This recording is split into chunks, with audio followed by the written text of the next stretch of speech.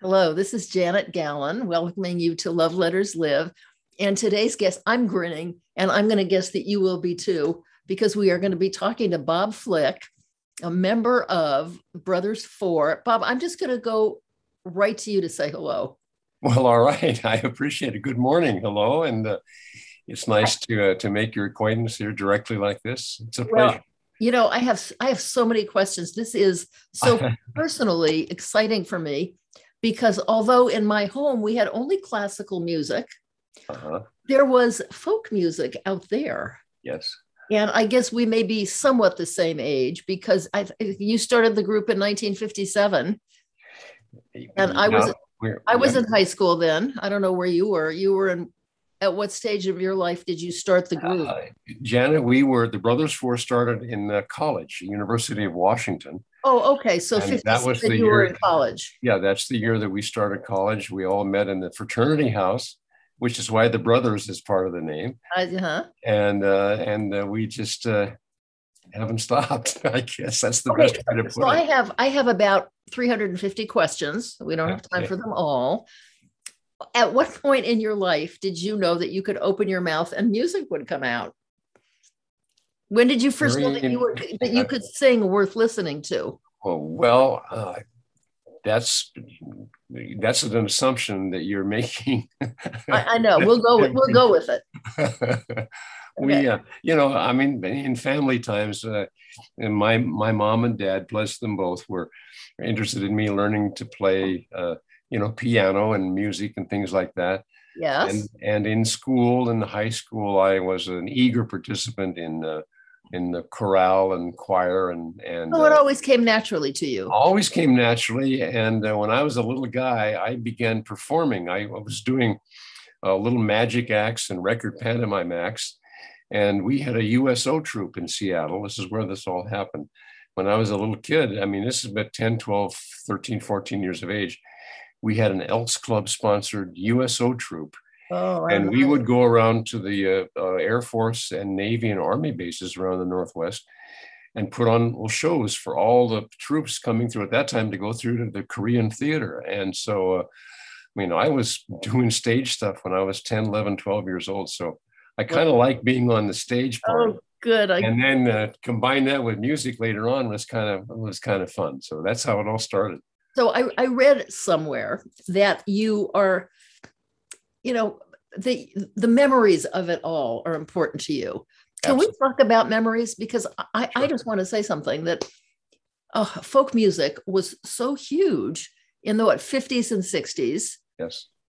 And I have a feeling of why it just grabbed everyone. Tell me what you think its magic was, Well, first of all, and I'll tell you mine. I just admire what you do on your messaging here with with your programming. That Thank it you. does deal with memories and the Yes, positive the things that reinforce memories and that bring memories up. And this music that we do is memory music. There's no question about that. it is now. And we have no apologies for that at all. It is our pleasure to do this. We just did one of our first shows last weekend for a live audience, and I'll tell you, it's just great to be back. The four of you. Yes, ma'am. You Yeah, know, we did. I went to look up something specific about you on Google today, and one of the questions was, are are the Brothers Four still alive? Yeah. People wave and say No, yes. I know that. I understand that. Yes, Yeah, okay. that So, was that wasn't me asking the question, by the way, or any of your other or three. any of the other guys. Good No. point. Well, to get back to your memories of, back in we sort of emerged during what is called the folk revival time, and that was, as you said, late 50s and the 60s. Why was it revival Well, because instead of early on, original? well, this music of America goes way, way back to the Yes. beginning. And if you're familiar at all with, Pete Seeger and Woody Guthrie and Burl Ives and even John Lomax and his son Alan, who did that wonderful discovery work of traveling all around America with these. So you're saying we can go back to the 40s and way before? Yes, ma'am. All the way Ah, back to okay. bringing the music in from Africa and from Yes. Europe Well, and from yes. all. So it's been part of the American story for a long time, and it's been shaped into a very unique part of American musical history. And, there's the Great American Songbook. We call it the Yes. Great American Folk Songbook. I have that sitting right on my piano. Yes. There you go. Uh-huh.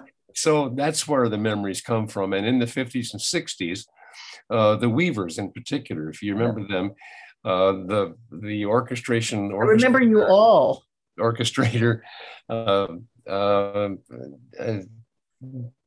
they became popularizers of this music. It became part of pop music, the Goodnight Irene, Yes. and So Long It's Been Good to Know You, and On Top of Old Smoky. Those became hit songs again. So I understand what you're saying. So that when we talk about folk music, Yeah.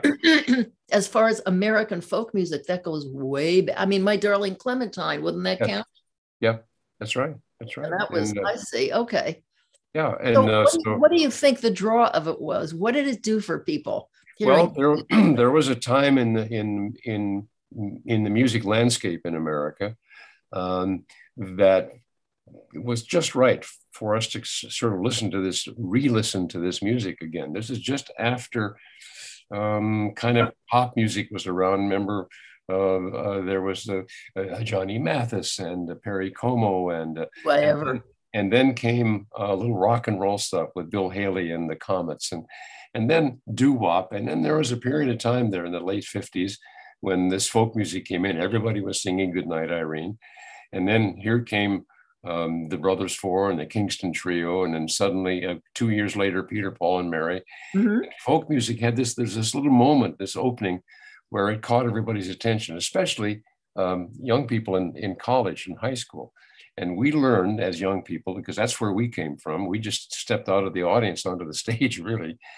We learned how to play a guitar, and in my case, the bass, and express ourselves through this music and communicate through this music. And look at Bob Dylan. He took it to the extreme of he learned how to use the music and the form into creating new expressions of these.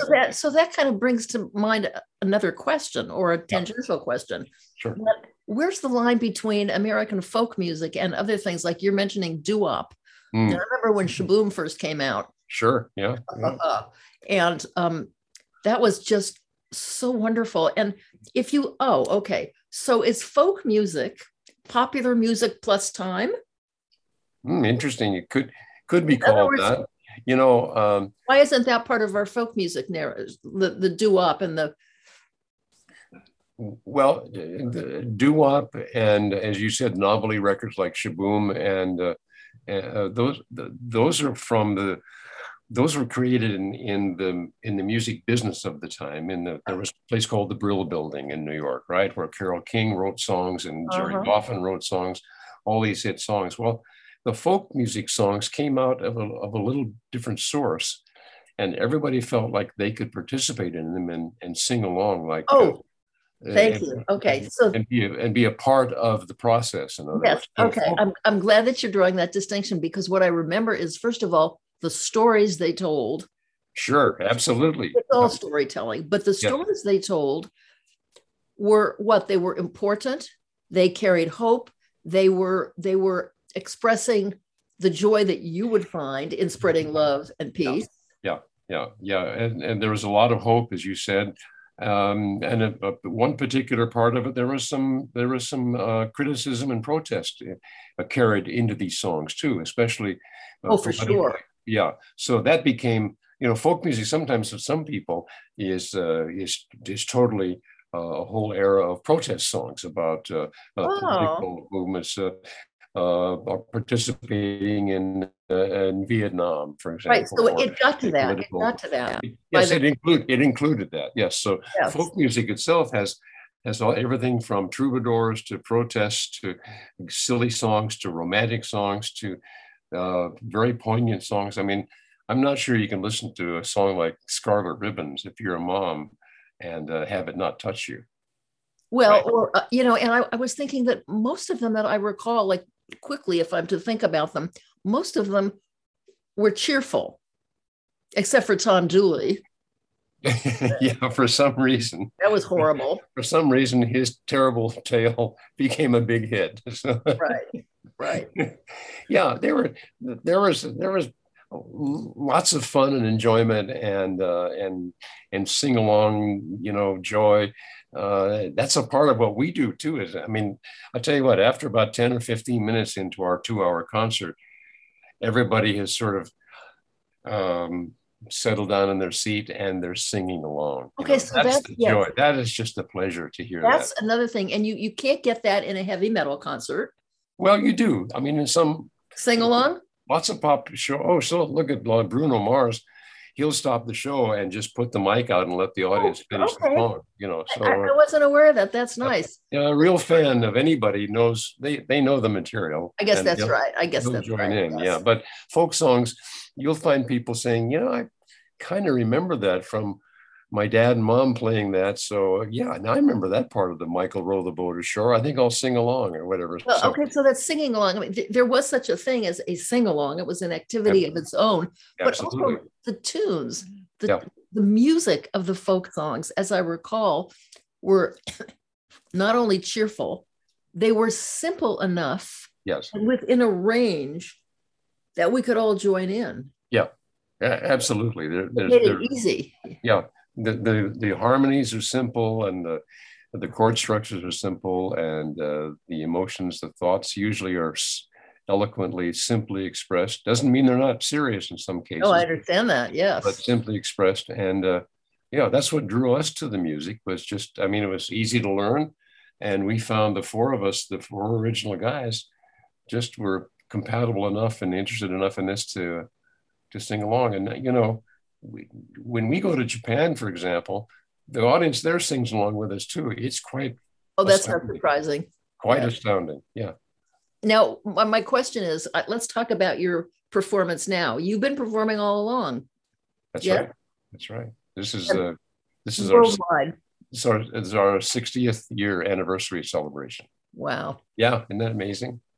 Yes. And people still come to hear you because what you're singing about is still relevant. Well, yes, it is. It's, as you mentioned earlier, Janet, it's memories. Usually it's wonderful memories of family or school days or a particular relationship. Well, that's true for the older of us. Yeah. But nobody comes up and says, you reminded me of that time when it was the worst day of my life.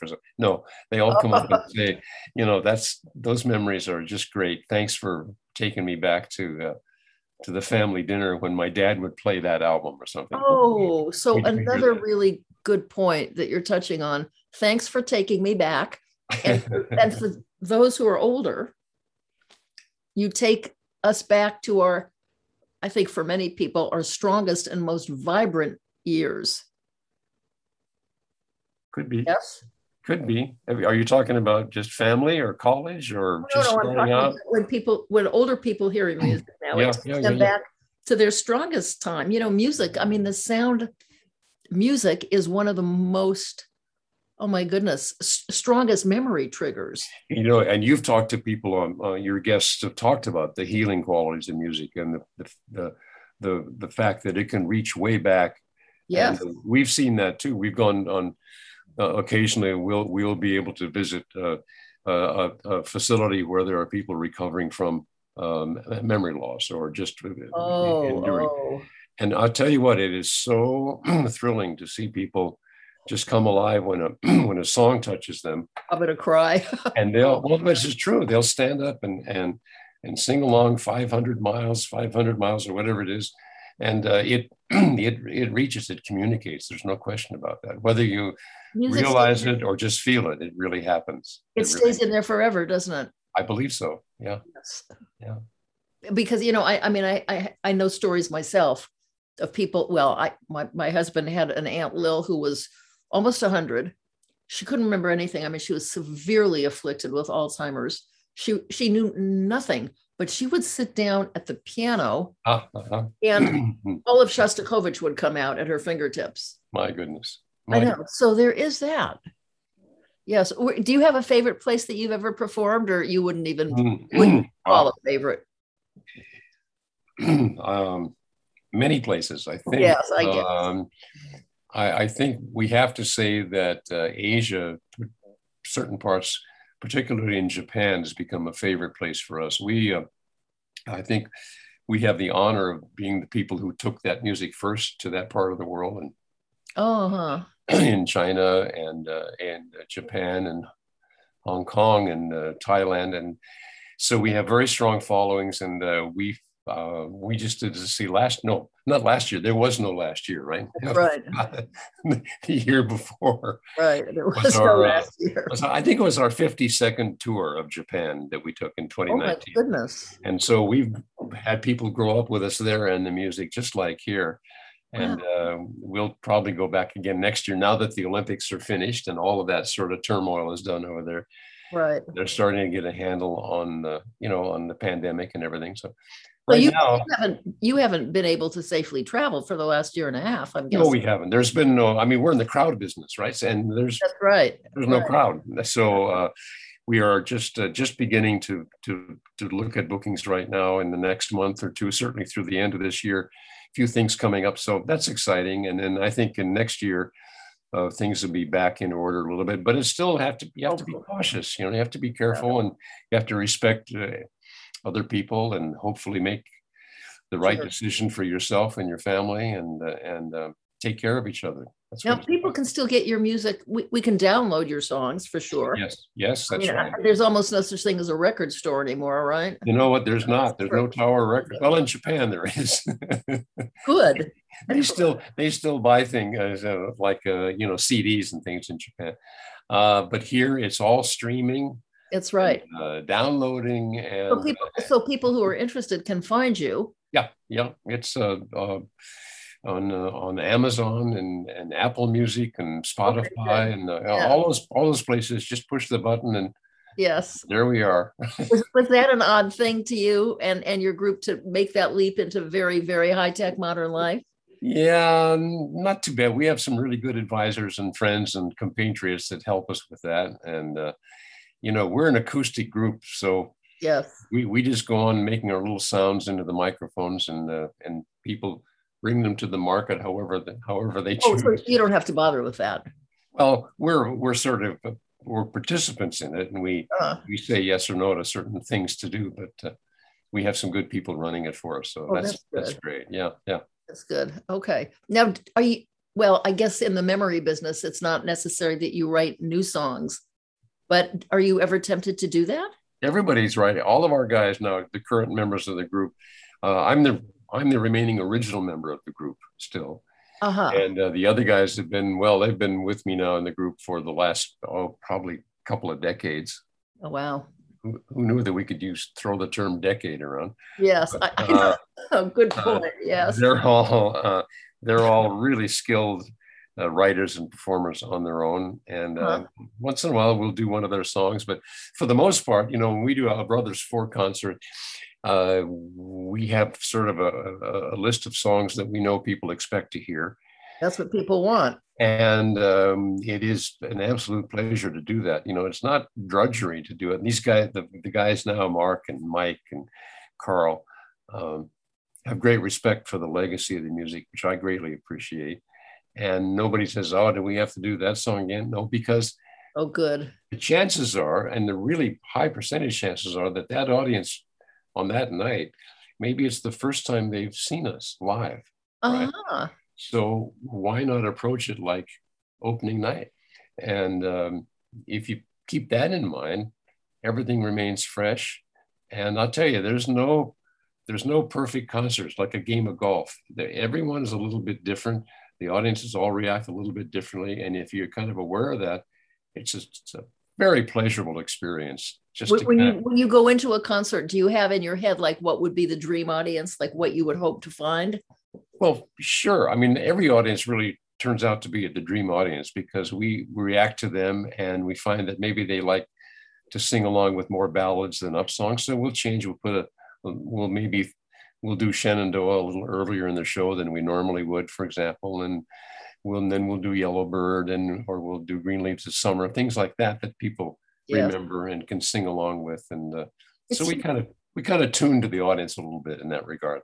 It is just huge. I was curious whether you were in any way the model for that wonderful Christopher Guest. Oh my goodness. The Mighty Wind is such a great movie. Wasn't that? I mean, Yeah, I it see is that great. so No, often. I could lip well, sync that whole thing. you And know, when they do the folkmen, you know, their trio, they yes, wear those ascots like that's because we used to wear ascots that's during. what I was asking. Were you in any way a model for some of I'm these? I'm afraid so. Oh, good. But Oh, actually, I know Janet. I know a couple people. They'll be nameless right now. A couple people in the business, professional members of certain groups, who really didn't like the movie. They thought it was insulting that someone was toying with and making. And oh my God, it was just the most. It was a very tender treatment I of, thought so too. of And the if you can't laugh at yourself, no, but look at the love story at the end yeah, with Mickey and I mean, come on. right, And right. that song was nominated, you know, for an Oscar, you know. And by the way, the Yeah. songs in that movie are gorgeous. Yeah. Oh, when the veil of never mind is lifted.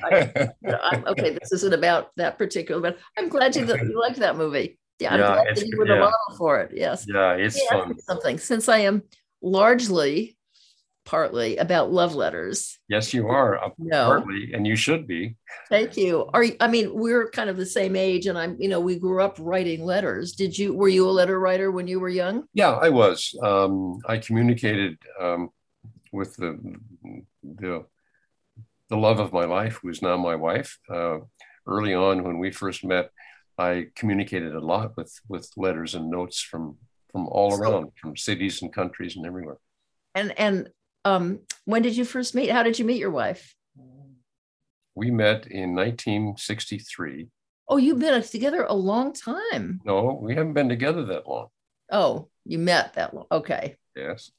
And we were, among the many things that the Brothers Ford did, we did several movie songs, you know, theme songs. And one of them was the theme song from a movie called 55 Days at Peking. It was a William Holden and Ava Gardner, a wonderful movie about that story in China. So the premiere was held in Minneapolis, in Minnesota, right in the middle of America. And we were there to just wave and say hello.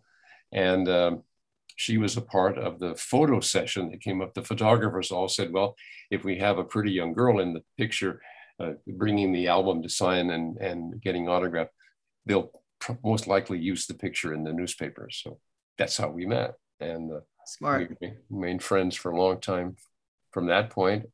And then travels and things got all around the world, and we lost touch for a while. And then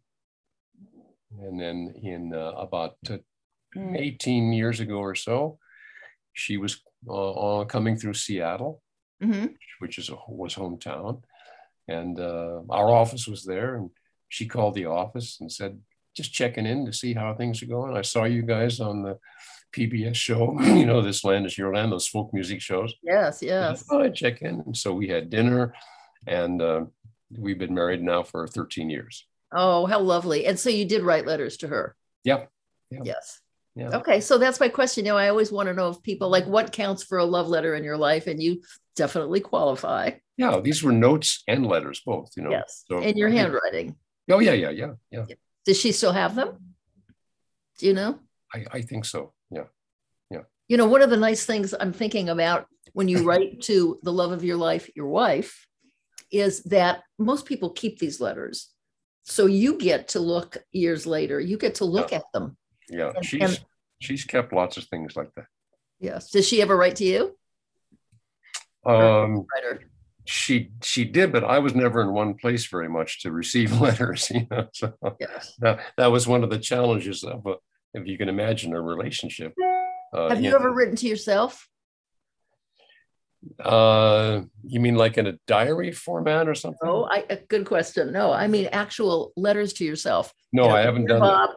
I just want to mention how happy I am that you yada da da da da, and you put it in an envelope and you mail it to yourself. That's interesting. No, I've never done that. I might. And then when you read it, you will see that the you who wrote it and the you who reads it are probably two different people. Very interesting, Janet. I'll try that. Thank you. But you know, if people were to do that once a month, and I don't do it either, but you know, at the end of a year, you have quite a record of your own history in your own hand. Good idea. Yeah. Okay. That sounds like a book. doesn't it? Well, yes, it does. Is You what can I'm make thinking. you can make a book like Dear Self. Right. I mean, for you, it sounds like a book because you're somebody that's recognizable and, people want to know about. Well, I want to thank you for doing this with me today. Well, you're welcome. Let I, me I, give me a moment. I'll write you a quick thank you letter. perfect. I'm just so happy to be in the company of somebody who was part of the world that carried so many of my own memories. I remember camp counselors. I can picture what they wore as they were strumming and leading us in songs. Yeah. So where were you growing up, Janet? What part of LA. the world? Yeah. I was Seattle, and yes. Now now here, Southern California. So I mean, our overnight camp was Hollywoodland. there you go. And, it doesn't matter. Wherever we went were those songs. Yeah. I'm so glad to meet somebody who was a part of that. Thank you, well, dear. Thank you. My pleasure. It's great to meet you too, and continued good luck and success with bringing all of these interesting people and outlooks and points of view to us all, as you do. Thank you for that. Human spirit. It's great.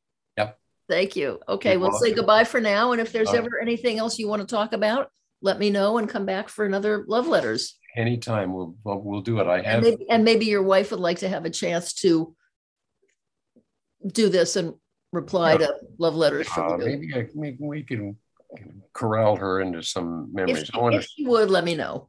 Okay. Okay. So for now, I'll just say goodbye and thank you. Yeah, bye. Thank you. And you be safe out there, and we'll see you. You too. Okay. Thank you. Thank you very much. Okay. Bye-bye.